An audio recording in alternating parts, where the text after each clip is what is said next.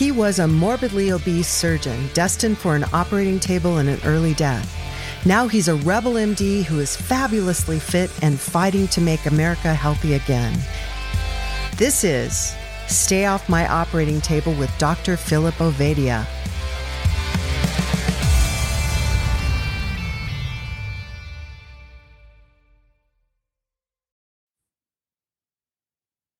Well, if you're looking for the Stay Off My Operating Table podcast, you're in the right place. If you're looking for somebody to help you become a much better sleeper and you accidentally ended up here, then you're also in the right place. Because today on the Stay Off My Operating Table podcast, we have, as far as I know, one of, if not the only, world's sleep is a skill experts. I got to admit, Phil, when I saw we've got a sleeping expert scheduled, I thought, come on, everybody's good at sleeping. What's the deal? And then I went to her website and started digging around and went, oh my gosh. So there's the setup. Your turn to hit it. Yeah, definitely. Well, as anyone, who's read Stay Off My Operating Table knows, sleep is one of the pillars of health that I discuss. And I kind of realized that we haven't talked about it a lot on this podcast. We've talked about most of the other aspects in great detail. And so I was very excited when I got introduced to Mollie and said, we need you and our audience needs you. Because honestly, what I see in practice is sleep is a big challenge for people and a big impact on their metabolic health. So very excited for this conversation. And why don't we start, Mollie, by having you give a little bit of your background and tell us how you became a sleep expert. Yeah, well, first off, thank you so much for having me. And I completely hear the original kind of question marks that might go off in people's head when they hear about this concept of optimizing your sleep. What can that look like? And I can just say right off the bat that my intention is to provide as many practical takeaways for anyone listening, no matter if you relate to yourself as a great sleeper or a poor sleeper or wherever you are on the spectrum of sleep.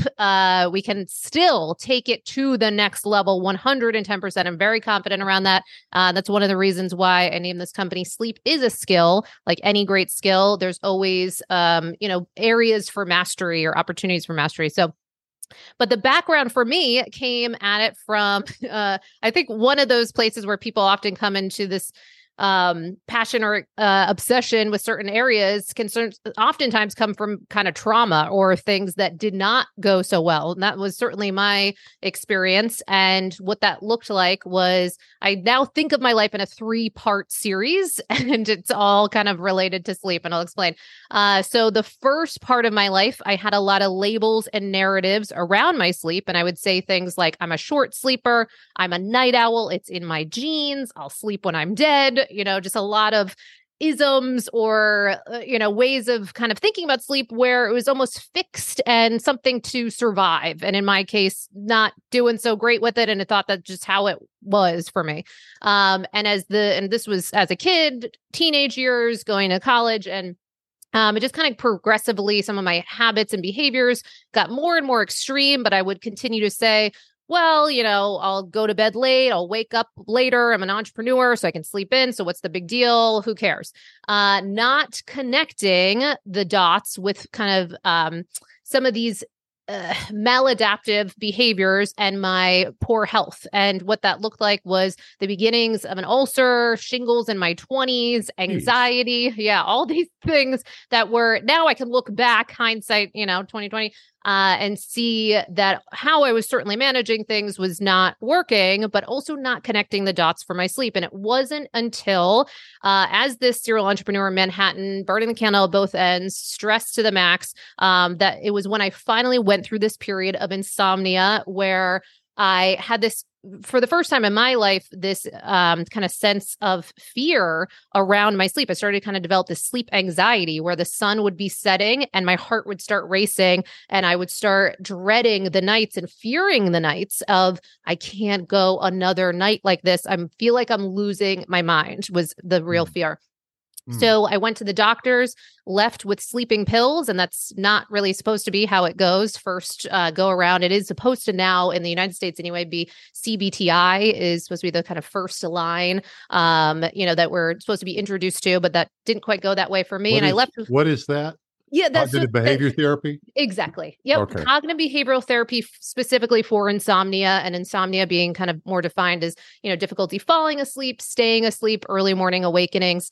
And so for me, I had this moment of standing here with my sleeping pill prescription and coming from a family with a lot of pharmaceutical use and seeing kind of what that path looked like for them. It was very fearful for me that, okay, now what am I embarking on? So this kind of lit this fire to, understand, like, how do I restore this area of my life?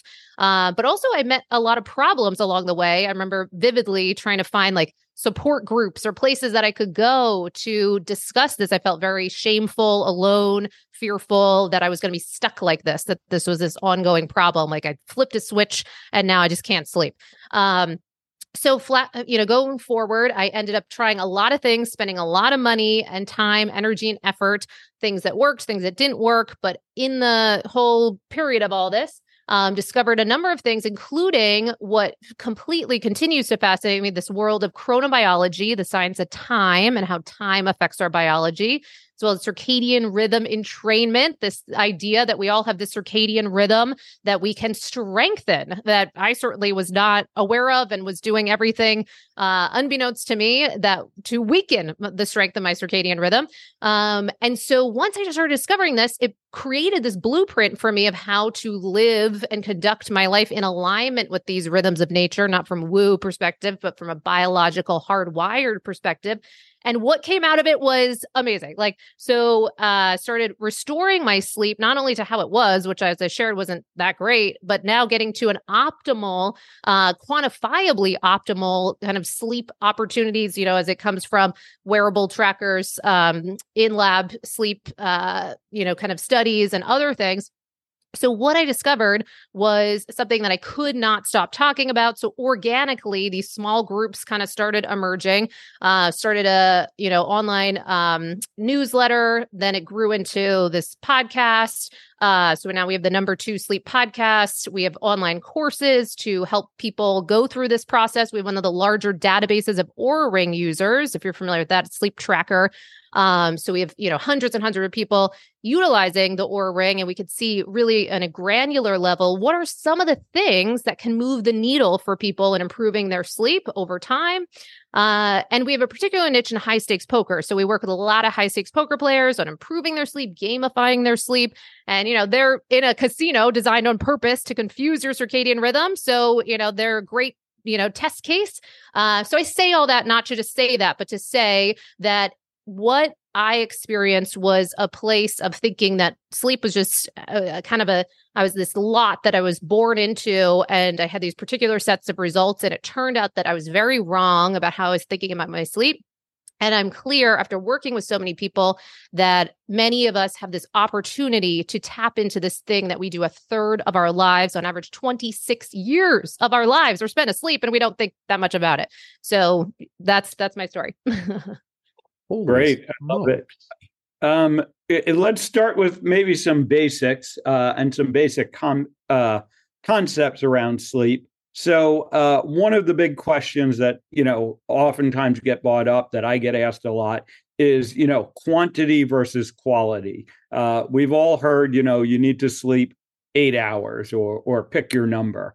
But I'd love to hear your thoughts on whether it really is a set amount of sleep that we need, or whether kind of the quality of your sleep is what matters most. Yeah, great call out.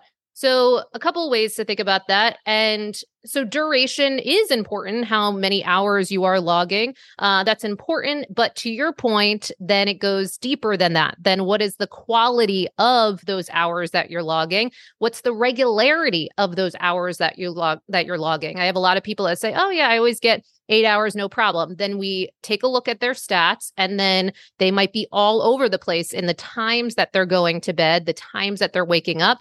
That can be a real sign that we're dealing with certain things like social jet lag. You don't get on a plane, but you're experiencing jet lag just because it's all over the place. Social jet lag. That's a good word. Good phrase. Good term, right? Exactly. And many of us are dealing with that one. But beyond that, then we can also look to some of, as you were speaking to, that quality piece, but that can go into the realm of sleep fragmentation. So how often are you waking up throughout the course of the night? Of those wake ups, are you aware of those wake ups, or are they only coming up on trackers and you're kind of, you're not cognizant of them, but they're still disrupting your sleep? Sleep fragmentation can be kind of a hallmark of something that we're coining sleep age. So you know how you can test for your chronological versus biological age nowadays. You can now, we're putting together this conversation of your sleep age, and a older sleep age is characteristic of some of those things that you're pointing to. So some of this poor quality of sleep, but also sleep duration often being lower. So there are many factors that go into that overarching piece of, are you quote unquote a good sleeper or a bad sleeper? What are the unmistakable signs that you're a bad sleeper? Yeah. So, well, one, I think might surprise some people, because a lot of people I talk to and I say what I do, and then they say, okay, well, that must be nice for some people, but I fall asleep the minute my head hits the pillow. I'm a fantastic sleeper. That right there is a counterintuitive red flag that something is actually probably wrong or not working with your sleep. The reason being is that we should have, so sleep latency, the time that it takes for you to fall asleep, we like to have that be somewhere in the realm around 10 to 15 minutes or so. That can indicate that you're not overly sleep deprived, because falling asleep the minute your head hits the pillow, or in, while you're watching a movie, or certain times, they're kind of just not indicative of really being well rested at the right times. If you're falling asleep immediately, that can be a sign that we might be dealing with an undiagnosed sleep disorder, sleep deprivation, or otherwise. But that would be kind of one that most people aren't aware of. But then other ones that people might be more aware of are some of the difficulty falling asleep, staying asleep, early morning awakenings. That goes under the category of insomnia. But then there's also the group that maybe they can fall asleep. They maybe can stay asleep throughout the course of the night. Maybe they're not waking up early, but they might not be prioritizing their sleep. So for some of my poker players, I might see that where they're dealing with just kind of difficult schedules, or shift workers, or other things. So it kind of, you want to look at what bucket you're dealing with. Can you unpack that not prioritizing your sleep a little bit more? Because it sounds like there's a lot more detail there than at least is making sense to me. Shift workers, I understand. Totally. I've lived with a shift worker for a while, and that's a bloody nightmare. Oh, absolutely right. And shift workers, so grateful for the work that they do and doing such important work for our society. And yet that can be difficult for them to balance, or if they're having just a lot of demands on them and their time, then they might not be able to log the sufficient number of hours. They might not be able to get into bed with that total sleep opportunity time. So that's kind of something in their circumstances are hitting at their ability to get great sleep. And then if we unpack that a little more, to your point, then there might be the group that maybe is dealing with something that's another trendy term called revenge bedtime procrastination. This is something that kind of gained some popularity during COVID. Very funny term. And what that is pointing to is that so many of us maybe are dealing with a lot of pings on our attention or time or what have you. And so then it can feel like the only time that we have a bit of time to ourselves or just to do nothing or relax, then we might have that in the evening. And then we're stealing time away from our own sleep. So it's kind of hurting no one but us, really. But we're still, doing this, whether it's, you can point to a lot of things. Is it the addiction of our phones or all the stimuli. What is it? But one of the things that I would point to for all of these problems is that for many people, now there are asterisks that might not apply to certain groups, but for many people, I find that beginning with tracking your sleep to get a sense of what is going on can be a great place to begin. So you can start to see, are you someone that isn't giving yourself just a long enough sleep opportunity? You just don't have enough time that you're getting into bed and that you have to get up when the alarm goes off and there's just not sufficient time for you to log that type of quality sleep. And we might see that very clearly if we utilize wearable trackers, or if you're not into the tracking game, even just keeping an old school sleep diary or log, all of that can be really insightful. Chronobiology, this is a podcast about health. Yeah. And we're not afraid to get down and dirty with some of the biochemistry and so forth and so on. I would love to hear more about this field of chronobiology. Absolutely. Assuming you can give us that. Well, if we think about even the title, so anything chrono kind of relating to time and biology, of course, then as you're pointing to, I'm assuming you've delved into that quite a bit on this podcast.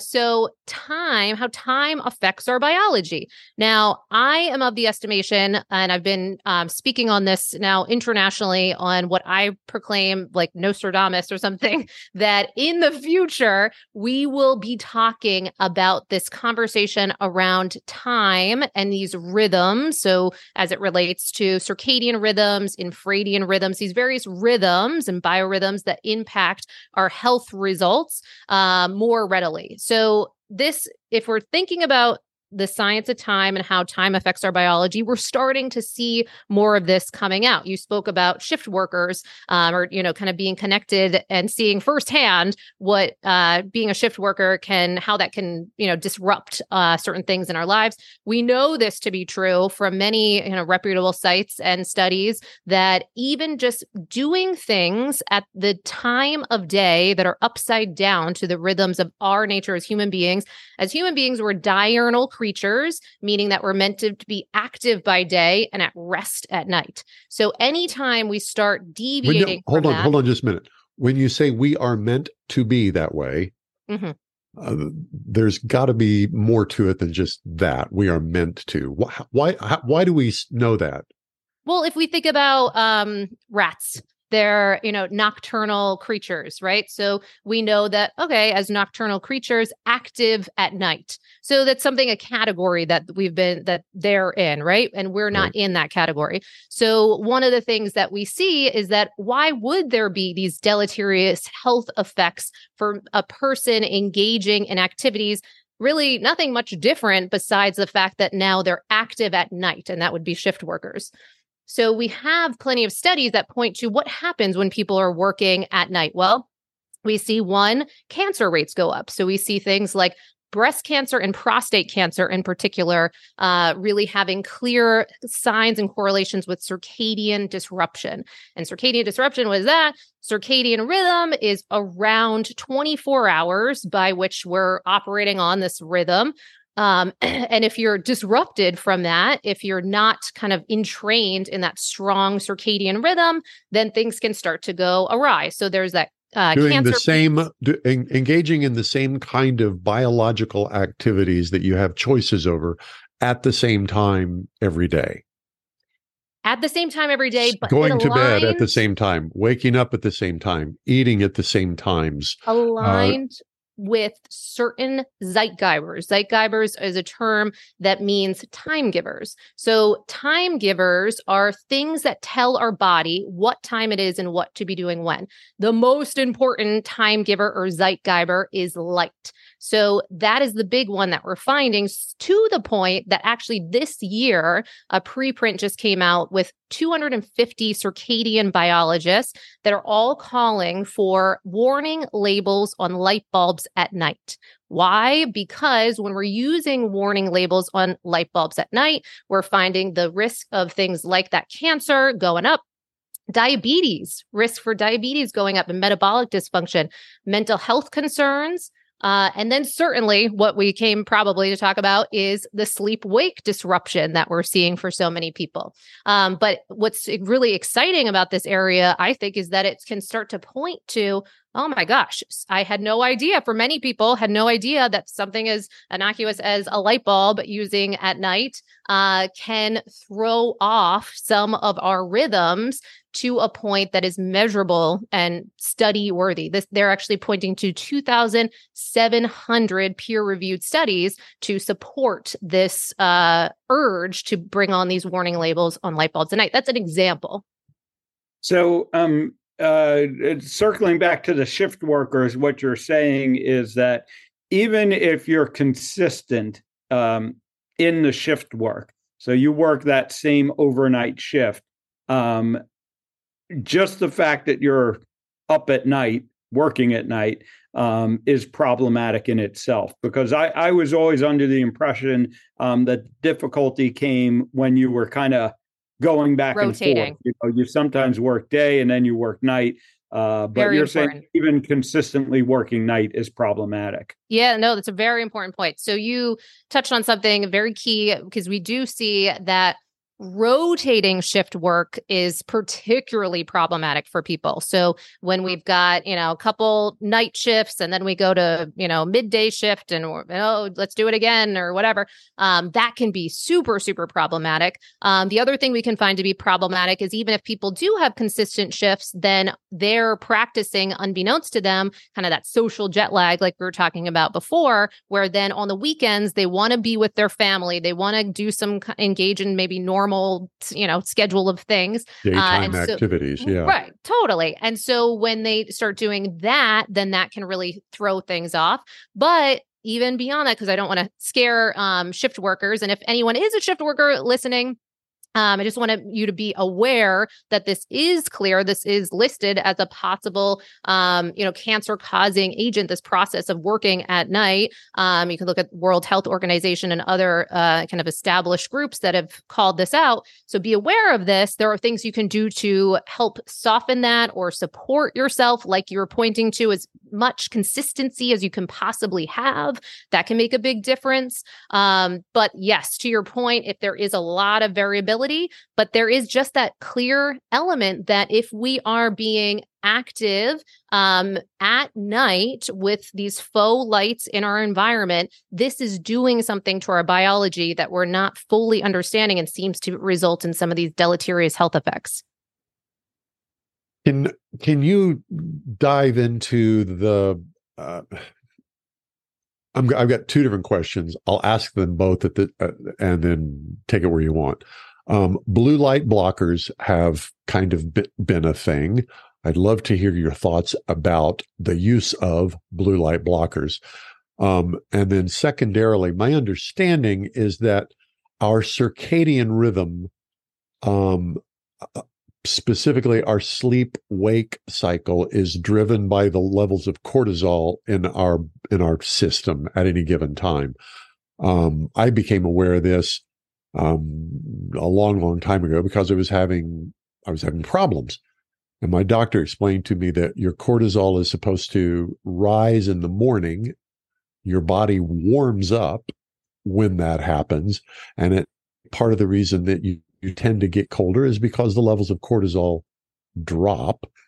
And so I started to become very aware of, in the morning, I'd feel my body getting warmer and I go, my cortisol is going up. And at night it's cooled off. So I'm guessing, I don't know this, but I'm guessing that part of what happens when your sleep is disrupted is that hormone cycle is being disrupted. Could you talk about that as well? And those may be related. No, it's a great question. So first off, yes, a very popular test that people might engage in if they're dealing with difficulty with their sleep could be things like the Dutch test. So testing cortisol levels throughout the course of the day, and then how your melatonin levels are functioning in the evening, and seeing, do we have that strong pulse, but kind of a Goldilocks effect of that cortisol in the morning around the same time each day. And that's where that regularity becomes so important. So if people are like, well, what are some practical takeaways out of all this? If you just let's do nothing else but get up at around the same time every day to support, to your point, that clear cortisol pulse. That can be a great place to begin, including the weekends. So that clear cortisol pulse can happen. Because a delayed kind of signature of disrupted sleep is often delayed cortisol pulse, and it's pushed out. And then that can further disrupt things like your melatonin pulse. And so we want a really strong melatonin pulse in the evening. And what happens when your melatonin is pulsing? Well, then we hope then your cortisol is going down, and then that's facilitating this preparation for sleep. And then our body temperature, to your point, is then going to go down. We're going to down regulate. It's almost going to help automatize this process of sleep so that we don't have to try so hard to sleep. We don't have to do a million meditations and all these different things. If you want to, you can. But if we have these things working, then this should really help kind of usher us off to sleep. Now, what are some things that could disrupt our, for instance, melatonin pulse? Well, you mentioned the blue blockers. What I would say there is that one of the reasons that call to arms of the warning labels on light bulbs at night, not just to be cutesy, but instead to point to this kind of prevalence of evening lighting post sunset disrupting our melatonin production. And certainly melatonin got a lot of press over COVID and at other points and for many different reasons. And so what are some of the things that can disrupt that? Well, certainly one, irregularity and pushing that out too late. But two, having those artificial lights at night, because you pointed to circadian rhythm and its connection with cortisol.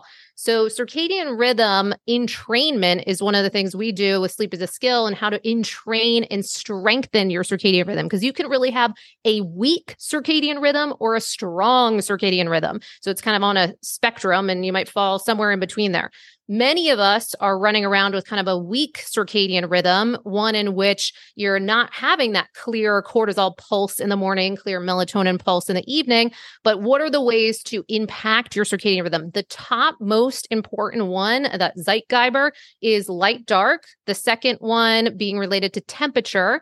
And you pointed to temperature beautifully. And so that's something that we see very clearly can impact the workability and automation of this rhythm.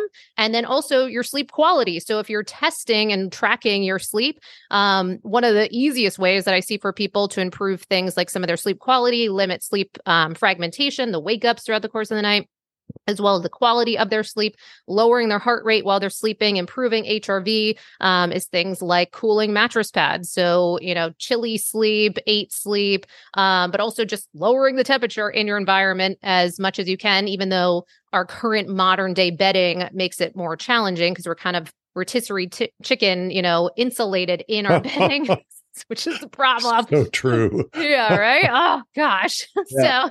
So those are some things that I could point to. So, so many different interesting aspects of this to get into. But I wanted to ask you about the relationship between sleep and insulin resistance specifically. Yeah. It's a big thing that we talk about here, around metabolic health. And I'd love to hear your perspective on that. Sure. Yeah. Well, one, I just realized I didn't fully answer the blue blocking question, so that could lead us into, okay. So just to complete some of that, because that can play into that conversation that you shared on the insulin piece, our glucose, how the functionality of that is the interplay there. So blue blockers are, there's different types of blue blockers. Some people have clear blue blockers, and I would say those are not sufficient, not going to do anything really to support you in the evening. If you're using blue blockers in the evening, and they're also not like a free pass to then have as much light in your environment, they can kind of mitigate some of the effects if you have amber or red lenses. Now there's lots of different conversations around that. I would not rest my laurels or hopes on the blue blockers. I would aim to change our environment as much as possible, but they can be helpful. Say if you want to watch, I don't know, Game of Thrones or something, and you throw them on and there's some blue light coming out, to not be quite bowled over as much. There's different studies to support that. But I would say that that's something that can help ensure that you're not disrupting your melatonin as much to make it easier to fall asleep and stay asleep.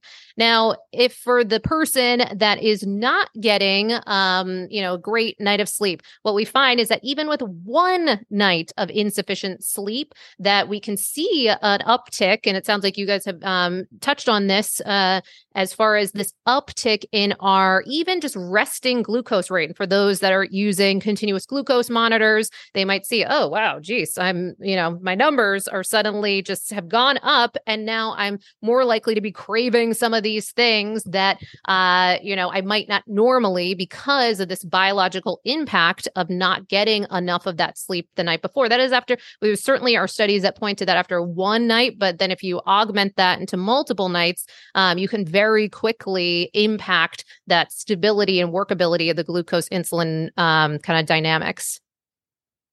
Zowie. Yeah, very, very important, and something I oftentimes recognize in my patients these days, looking at their continuous glucose monitors, and I'm like, "You didn't sleep very well that night," and they're like, "How'd you know?" But yeah, you can definitely see the signature patterns there.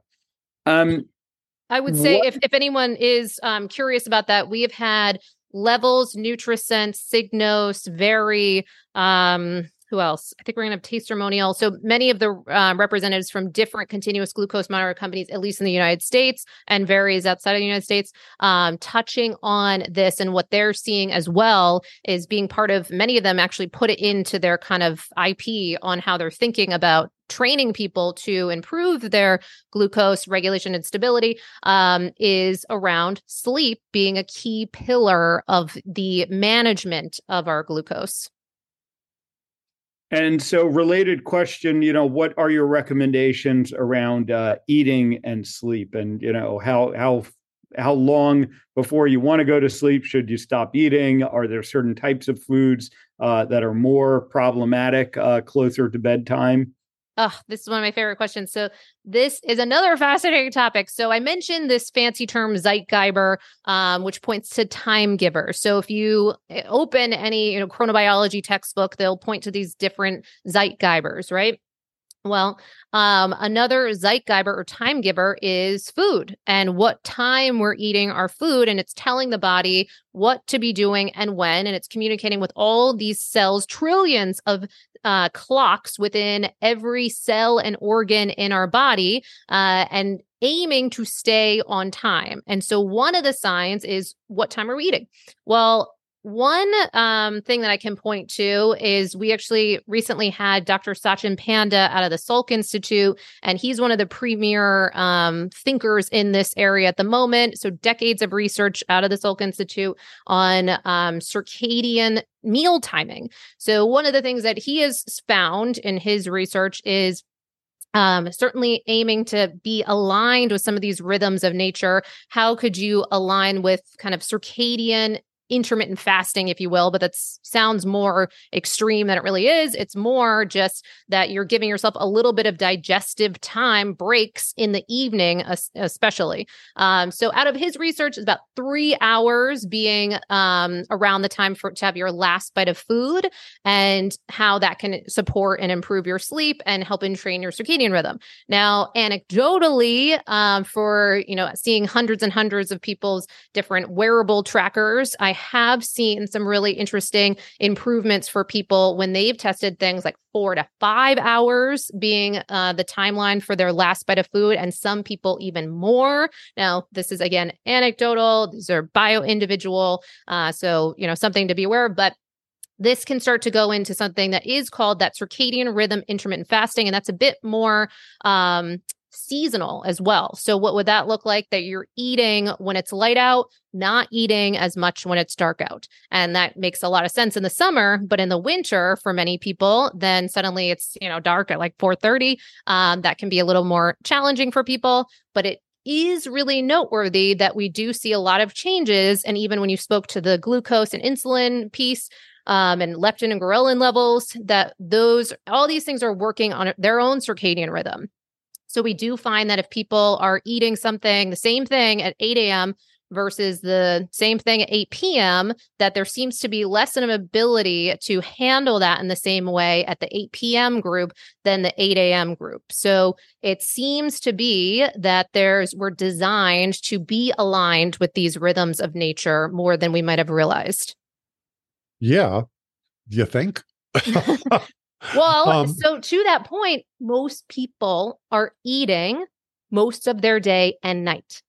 This is the problem. So we're seeing this over and over again. What is the problem for that? Well, it's impacting their glucose regulation, but it's also impacting their ability to get great sleep. So every time you eat too, that's going to warm up your body temperature just a bit as well. So it's going to also impact your ability to fall asleep with ease, stay asleep. So many people that complain of wake ups at around 3 a.m. or what have you, they might want to look at what's going on with their glucose. They might want to put on the CGM that you were speaking to.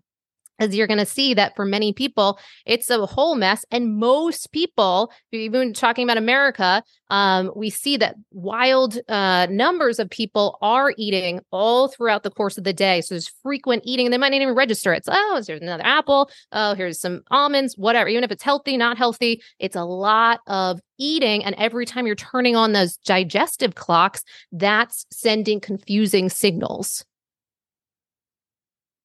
Now that's a unique thought for me, right? It hadn't occurred to me that I've thought of meals as a rhythmic experience, sure, but I hadn't thought of eating as being something that starts the timer biologically on this whole range of chemical reactions.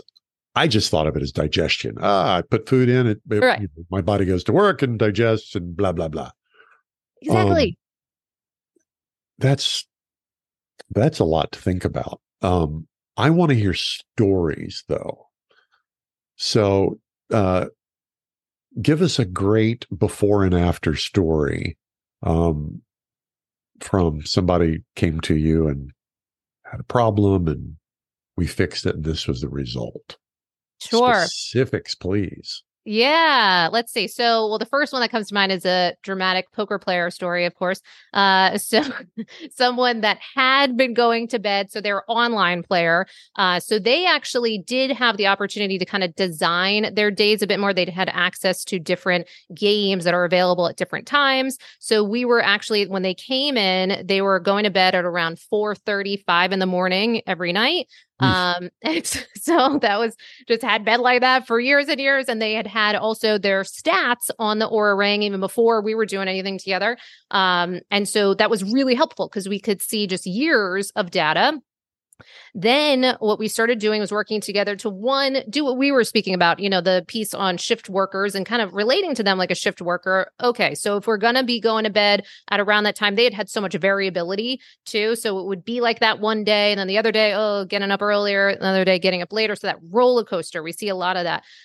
So even just beginning with stabilizing that from kind of a shift working perspective helps support the change in a number of their metrics, their heart rate averages, their HRV, the quality of their sleep, et cetera. But then as we started aligning and helping them understand the power of this strong circadian rhythm piece, they started moving earlier and earlier and actually were surprised by how much they were liking that. Over time, they started shifting over to these earlier online games so that they were able to then live a lifestyle that is much more circadian aligned, to the point that now they started going to bed around 11 o'clock, which for them was like, as compared to the 5 a.m. and what have you. Was a totally different reality. And now they're getting to experience time outside. This becomes a big component of this. That's actually part of the reason I moved to Austin, was to get more sunlight. And I'd been grew up in Maine, lots, northern latitude location, went to school at Syracuse, and then lived in Manhattan for years. So, dealt with all those winter months and all the things where you might hibernate inside. So for them, they actually ended up moving to another location so that they could have more sun options. And then having that more circadian aligned lifestyle. Latitude. The farther you are from the equator, the greater the variability in daylight versus night throughout the year. Are there any studies on how does the circadian rhythm itself adjust based on the amount of daylight you're exposed to, or is it just a regular clock that if you're living in Helsinki, sometimes your internal alarm clock goes off 3 hours before dark, and sometimes it goes off 3 hours after dark? Yeah. Oh, great question. Do we know? Yeah. So a couple of things that we know. So one, this can fall under the domain of kind of health geography. And so where we're living on the globe impacting our health, which is really an interesting conversation. But one thing we can point to that has, a decent amount of data around it that's novel and kind of illustrative is MS. So MS, we find that there seems to be a higher prevalence rates of MS the more north you are of the equator, particularly past the 37th parallel. And the 37th parallel on the globe seems to be this kind of line of demarcation. We start to see a rise up in rates of MS the further away you're getting into those northern latitude locations. Lots of theories on the why.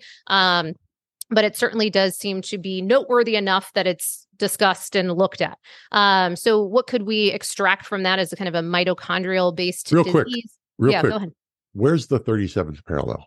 So actually it goes right, we were talking about Vegas beforehand. So it's right kind of along that Vegas being part of it in the United States, right along LA, and then kind of near around the Carolinas. So you kind of just kind of align it right down. So what I did was... the bulk of the United States population is north. Yes. The 37th parallel. And what happens when you're north of the 37th parallel? You one of the things that can be challenging is to get sufficient vitamin D. And we're finding more and more how much, vitamin D just in general, COVID, et cetera, but how much that seems to be a player in this sleep conversation. So if you have insufficient vitamin D, we're finding correlations with poor sleep. We're finding correlations with things like sleep apnea. And so there's a big question of what's going on there? And so certainly if you do have insufficient vitamin D levels and you are in those northern latitude locations, we want to be really aware of this so we can take certain steps. Now, I will say from a biohacker perspective or things that you could do kind of gadget wise, if people are interested, there are two companies that have lights that you can generate vitamin D from a light, which is pretty novel. And so there's only two companies that I know of. One's called Spurdy, and some people can get that covered under their insurance if they're dealing with things like psoriasis, eczema, et cetera. But then it can also be utilized for seasonal affective and what have you. There's that one, and it sold like hotcakes during COVID. Then there's another kind of newer one called Chroma D, and they're also linking in red light within there as well. But you can literally like sunburn yourself with these things. So just to call out. So some people in northern latitude locations will invest in things like this because there are certain benefits that can come from getting light exposed vitamin D versus, supplement, taking supplements. But certainly that might be something that we would consider is how much we're supplementing with if we are in these northern latitude locations, particularly if we're talking about the United States from around October to going into the early spring months. That's where you're at a major disadvantage to be able to get sufficient vitamin D because now the sun is having to stretch across the globe and the power of the sun becomes weaker during those months. So what would happen? You said a really great thing about, what does our circadian rhythm kind of shift? One really practical thing is that when those days change and we go into the winter months and the nights are longer, historically, what we would have thought of is this kind of becomes a season of melatonin and a time where we would have slept more. And if you're particularly in those northern latitude locations, you could take advantage of the colder environment, almost getting built-in cold therapy, which can build up more mitochondrial, kind of production from brown fat perspective. So you can be gathering that in those northern latitude locations in the past. But now, since we have indoor living, certain stats point to that around 93% of our day in the United States is spent indoors. That was back in 2001, a stat out of the EPA, and that was before pandemic, smartphones, Netflix, all the things. It's probably way more. So most of us are no longer being exposed to some of those signs and cues that would signal this is winter. This is a time to sleep more. This is a time where we can kind of make up and change that circadian rhythm to a certain extent as a way to kind of repair. We're not necessarily doing that as much anymore. I wanted to kind of jump in and talk about a little bit of a different aspect of sleep. We've talked a lot about sort of timing and getting to sleep. How about staying asleep? Because I know this is a challenge for so many people. They'll go to sleep, they'll fall asleep okay, and then for whatever reason, they're waking up in the middle of the night and then have trouble getting back to sleep. Yeah, totally. That's probably one of the more common things that I hear people really, really just hitting their head on the wall about is they cannot deal with another 3 a.m. wake up, 4 a.m. wake up. So there's a couple of things to say about that. One, it's kind of differentiating between are some of these understandable and normal wake ups and that are totally fine and innocuous, or are we starting to go into a category of too frequent of wake ups? How long are we staying awake? So is it taking us a long, long time to fall back asleep? So kind of just getting some data on this can be helpful. But beyond that, what are some of the common reasons for wake ups? Well, there are a bunch. So one, even just the least sexy one, but probably the one that I see most often and no one likes to hear about is just the plain old boring regularity, bringing regularity to your sleep time. You go to bed around the same time, you wake up at around the same time. When you start deviating from that, then the body has some confusion on what to be doing and when, and then you can often find yourself waking up at different times, or the quality of your sleep can be impacted. So that's like the least fun one, but probably one of the bigger lever movers, in the conversation. So there's that one. Another one would be the glucose piece that you spoke to. So often, if some of the stats that we've seen come out recently in recent years, around 88% of Americans having metabolic dysfunction, some pointing to even low 90s, either way you cut it, probably a lot of people with some metabolic dysfunction. If that is the case, it would make sense that then we would also, however you are by day, tends to get mirrored at night. So if you're roller coastering on your glucose levels throughout the course of the day, then it's likely happening at night. And we see, particularly when it's crashing, seeming to bring about a lot of wake ups for people. And not only are those wake ups where you're awake and then you go back to sleep, but these tend to be kind of a stress response type wake up, because now the body is, had that glucose crash and that was a little stressful for it, and you kind of sound the alarms, and now you're kind of awake and going to maybe have some trouble going back to sleep. So that's another common one. Other ones that people don't like to hear, my husband always says I should have a show called Mollie Ruins Everything, because the other one people don't like are alcohol, THC. I'm sorry, I saw your cup, with the and listen, I'm all for it. Ta-da! Exactly. So by the way, that's coffee in that cup right there. See? That's coffee. Totally Exactly. good for sleep. Totally good for sleep. Exactly. So pointing to things like THC, alcohol, can certainly both help people fall asleep. We do see that in many studies often can help support sleep onset for both of those. However, going into later in the night, we do tend to see more fragmentation, more overt fragmentation from alcohol. Like clearly you're waking up and, you're getting hotter and all these things. Whereas THC seem to have a little different effect from certain studies. We love to see more studies. But for some people, there might be kind of more of this insidious kind of just poor sleep quality, and maybe some wake ups and some that they might not even log or remember. So that one's a little tricky, but certainly the alcohol piece is very, very clear. Go ahead. Oh, okay. Got it.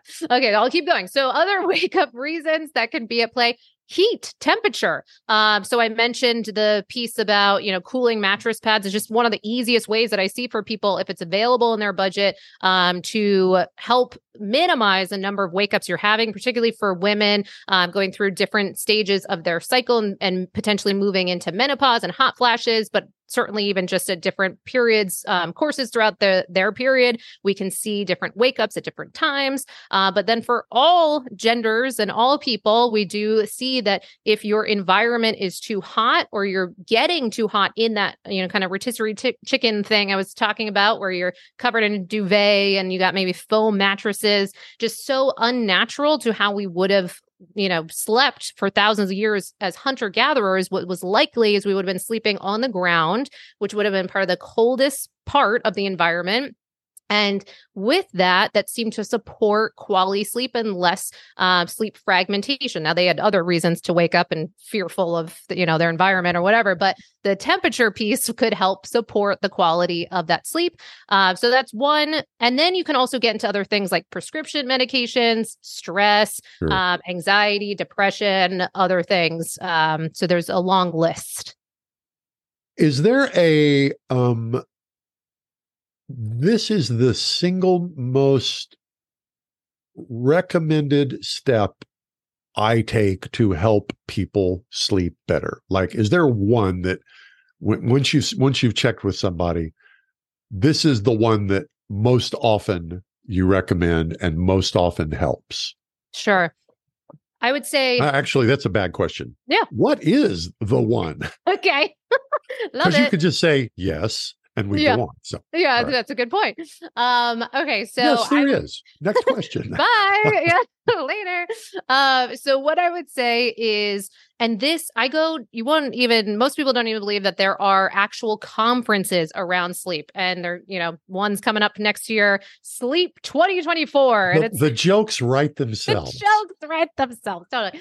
So we're here all night, except, well, hopefully not too much, not impacting our sleep. But so I go to these sleep conferences, right? And some big takeaways from some of these conferences with some of the brightest minds putting their, kind of head on the case of how to improve sleep, often shake out to as simple as bright days, dark nights. As simple as that, right? But what does the practical application of that look like? Well, we had a NASA subject matter expert on the podcast recently, and he spoke to his estimations being that globally, most people are experiencing 3x too dark of days and 3x too bright of nights. So what is that doing? Well, it's very much confusing our circadian rhythm, because especially the suprachiasmatic nucleus is that main master clock in the brain. Who?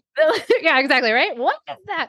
So the SCN, if easier to throw out there, is directly connected to the eyes. So that's why it's so important, the light piece. So it's sampling the environment constantly to get a sense of what should it be doing when. Then it's communicating to all those peripheral clocks in every cell and organ in the body and telling it, okay, it's around 9 p.m. So we're going to do X, Y, Z. So with that, if we are having the wrong signals constantly, and what does that look like in number terms? Well, the average indoor environment, most indoor environments tend to be around sub 1,000 lux in the environment, right? So you go into, and I have people, you can test this on your phone. You can download like a free app. Lux is a popular one, or Light Meter.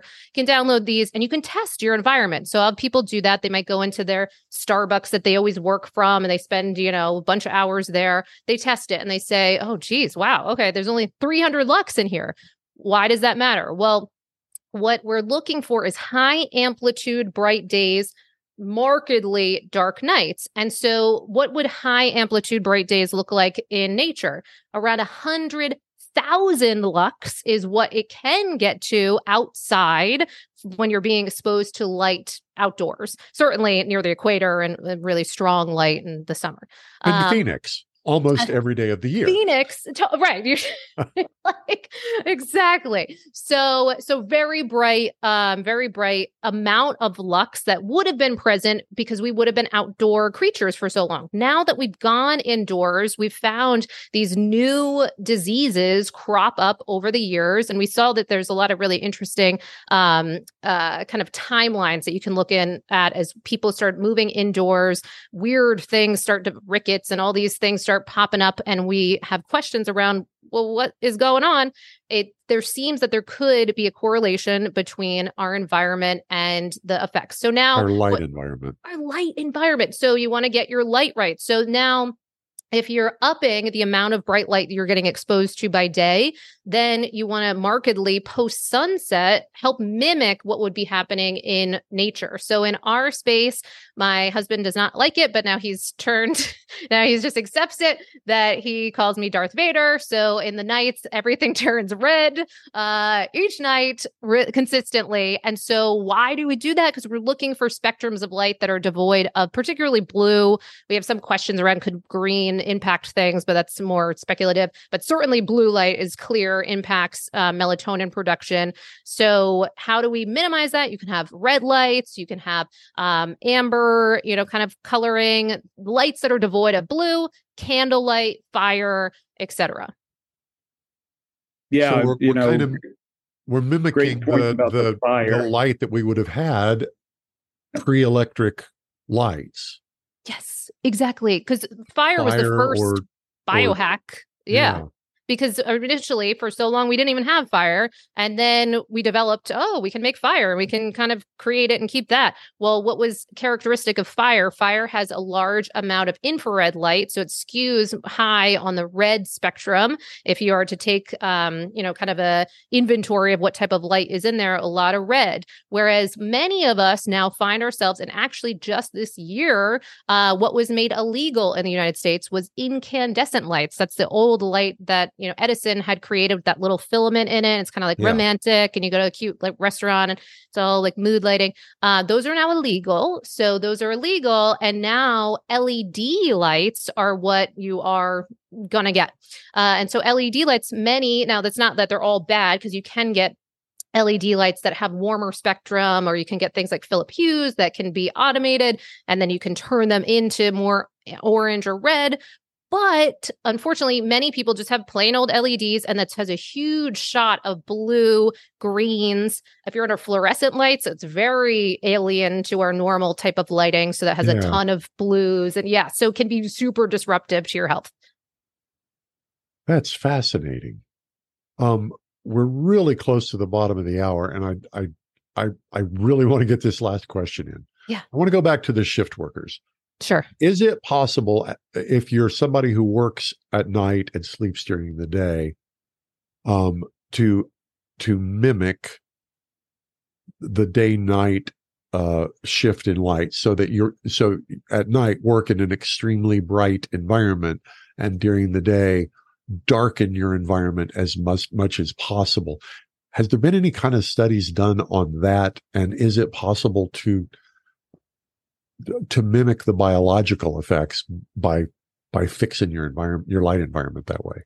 Yeah, such a good question. So first off, we haven't quite been able to mimic the type of light that we get from this like magical giant sun, and this full spectrum light, and the true arc that it has. So if you really get into the physics of light, you could spend a lot of time just studying that, of how different it is in the morning versus midday versus afternoon versus it's the whole thing. However, people are on the case of aiming to create circadian lighting. Practical applications can look like hospitals, so to help support improved healing. So we do have studies that point to things like if patients are in rooms that have windows, and so they're a bit more connected to these rhythms of nature, do they leave the hospital faster? It seems to result in that in certain studies. Now, I will say windows are not a full fix. They're better.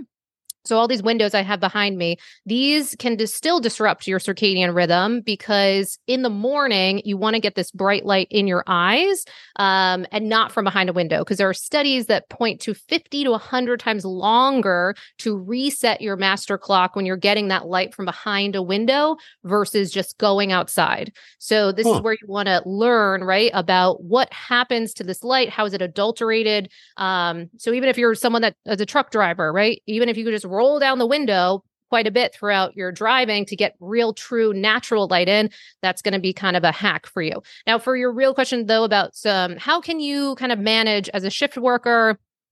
Can you mimic these rhythms? You can certainly, one, get curious and start to learn about some of these things so that you can help support yourself as much as possible. One book I don't have a lot of books to recommend, unfortunately for shift workers, because there aren't a lot of them. But then this is why one just came out recently and got a lot of press, called The Sleep Fix. And that got pressed because that was actually by an ABC correspondent who went from a kind of journalistic perspective, where she was a shift worker, she a journalist, and then would have to be on air at odd hours, 3 a.m. or whatever, but loved her job. And everyone would say, well, sorry, you should quit your job. And she would say, well, I want to keep my job, so what can I do? So she started interviewing a lot of people. And so that's one book in a nice place altogether that can have a lot of strategies for people of how to help support your rhythms, even if your rhythms are, upside down to a lot of the rest of the, society. And that can be really problematic and a struggle for people. But once they become and get the education on it, then they can have a lot of tools at their, disposal to help enact this. And some of it can just go to the practicalities of making sure that their environment when they get home has certain structures in place, total blackout. It's as cool as possible. We've communicated with the family to not go in there when you're sleeping. And how can we keep this to be in place all, week, 7 days a week, all of those sort of things. So the answer is we can certainly minimize a lot of those impacts. And then I think the more curious people can get, then they can really support these rhythms, maybe more than the average person is even aware of, and they might be doing just as much harm. I really did not think we would get a solid hour of conversation and I would still have a whole lot of questions. Well, I looked at this and I said to myself, oh, geez, this is about a 12-minute conversation and then I'm bored out of my skull. Wow. Well, I hope that makes me very happy, because truly my mission on the planet is to help support people in this area with their sleep. So a passion point for me is because truly when I was going through this, part of what was so earth-shattering and moving to me was I really felt like I was losing my mind. And we know that mental health and sleep are very much interconnected. We don't have really a single mental health disorder that doesn't have the presence of disrupted sleep there. So for me, that was really, really important. And what ended up coming out of it was, oh my gosh, my whole experience of life that I had been living for all those years with kind of unnecessary, unbeknownst to me, anxiety, depression, all of these things that I was impacting my results, and I had no clue. And I think a lot of us don't. So I'm so happy to hear that, because anything I can do to help support people's interest and intrigue and hopefully fascination over this thing we do is really important to me. All right. Well, point our listeners. Yeah. Yeah. Point our listeners. Oh God, Phil, we need somebody off camera. I can tell this. We need somebody off camera. Yeah. We need to have the little thing in our ear. It's okay, Phil, now it's your turn. Love it. I think we're both trying to get to the same thing, though. But for those in our audience who want to, really be proactive about this aspect of their health, which is something we talk a lot about, how can they learn more about how to sleep better? Sure, absolutely. So if they go to sleepisaskill.com, they can do a few things. So the first thing they can do is take a sleep assessment. So, whatever's going on in their sleep, they can put that in there, and then we'll auto trigger back some, kind of personalized things that they can do right away. The process that will give them a couple of things. So a free optimized bedroom PDF. So that's 17 things, high tech, low tech things that they can do to improve their environment. And as we talked about, environment really begets your results with your sleep in a lot of ways. So that is that free download. But it will also sign you up for our weekly newsletter. This newsletter I've been doing every Monday for 5 years or more at this point. And so with that, we built this whole community of people that are interested in improving their sleep. So love to have you on there. It's called Sleep Obsessions. And so we put like screenshots of sleep stats and all kinds of things in there, latest, studies, et cetera. And then if you're really struggling with your sleep, we do a couple things. So one, we have sleep wearable audits. So we can audit your sleep stats. So if you're wearing an Oura Ring, Whoop Band, et cetera, then we can take a look at those stats and give you some kind of tailored things that you can do. Then we also have small group cohorts so that we can take you through. All of these do require an Oura ring to participate because we believe in the observer effect or the Hawthorne effect, which is that call out that when we know we're being watched, we might behave slightly differently. So the compliance tends to go up with that element. And so that's also the 6-year-old boy effect. Totally. 100%, right? Oh, what? You're watching me? Shoot, you're watching me. Oh, I guess I better clean my room. All right, fine. We think we're so evolved, but turns out not so much. And then we also have one-on-ones if you're really struggling and want some kind of more on the ground support. Those are some ways to improve your sleep. I have one last question. Are your poker players making more money now?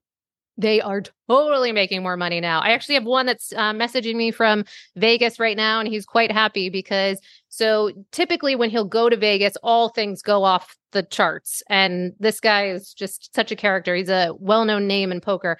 And right now he is so happy because now he just bagged quite a bit. And yet he's maintaining his sleep throughout the course of that. In the past, he might go off the rails when that would have either good or bad. So managing tilt for a poker player is, kind of important.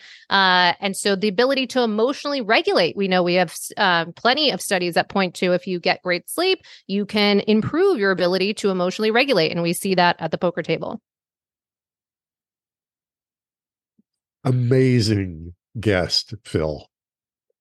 Well, I am so grateful. In a million years would I have guessed. This was really good. This was really, really good. Well, cultyourbrand.com and I Fix Hearts on the tagline for both of your names. Fantastic. You guys are all doing clearly important work. So thank you so much for having me. Thanks so much, Mollie Eastman. So the website is sleepisaskill.com. Yes. It's all spelled the way it sounds like. We'll have all the connection information in the show notes for those of you listening. I guess we're good. All right. Well, thank you. I appreciate the time. We'll talk to y'all next time. Chances are you wouldn't be listening to this podcast if you didn't need to change your life and get healthier. So take action right now. Book a call with Dr. Avedia's team. One small step in the right direction is all it takes to get started.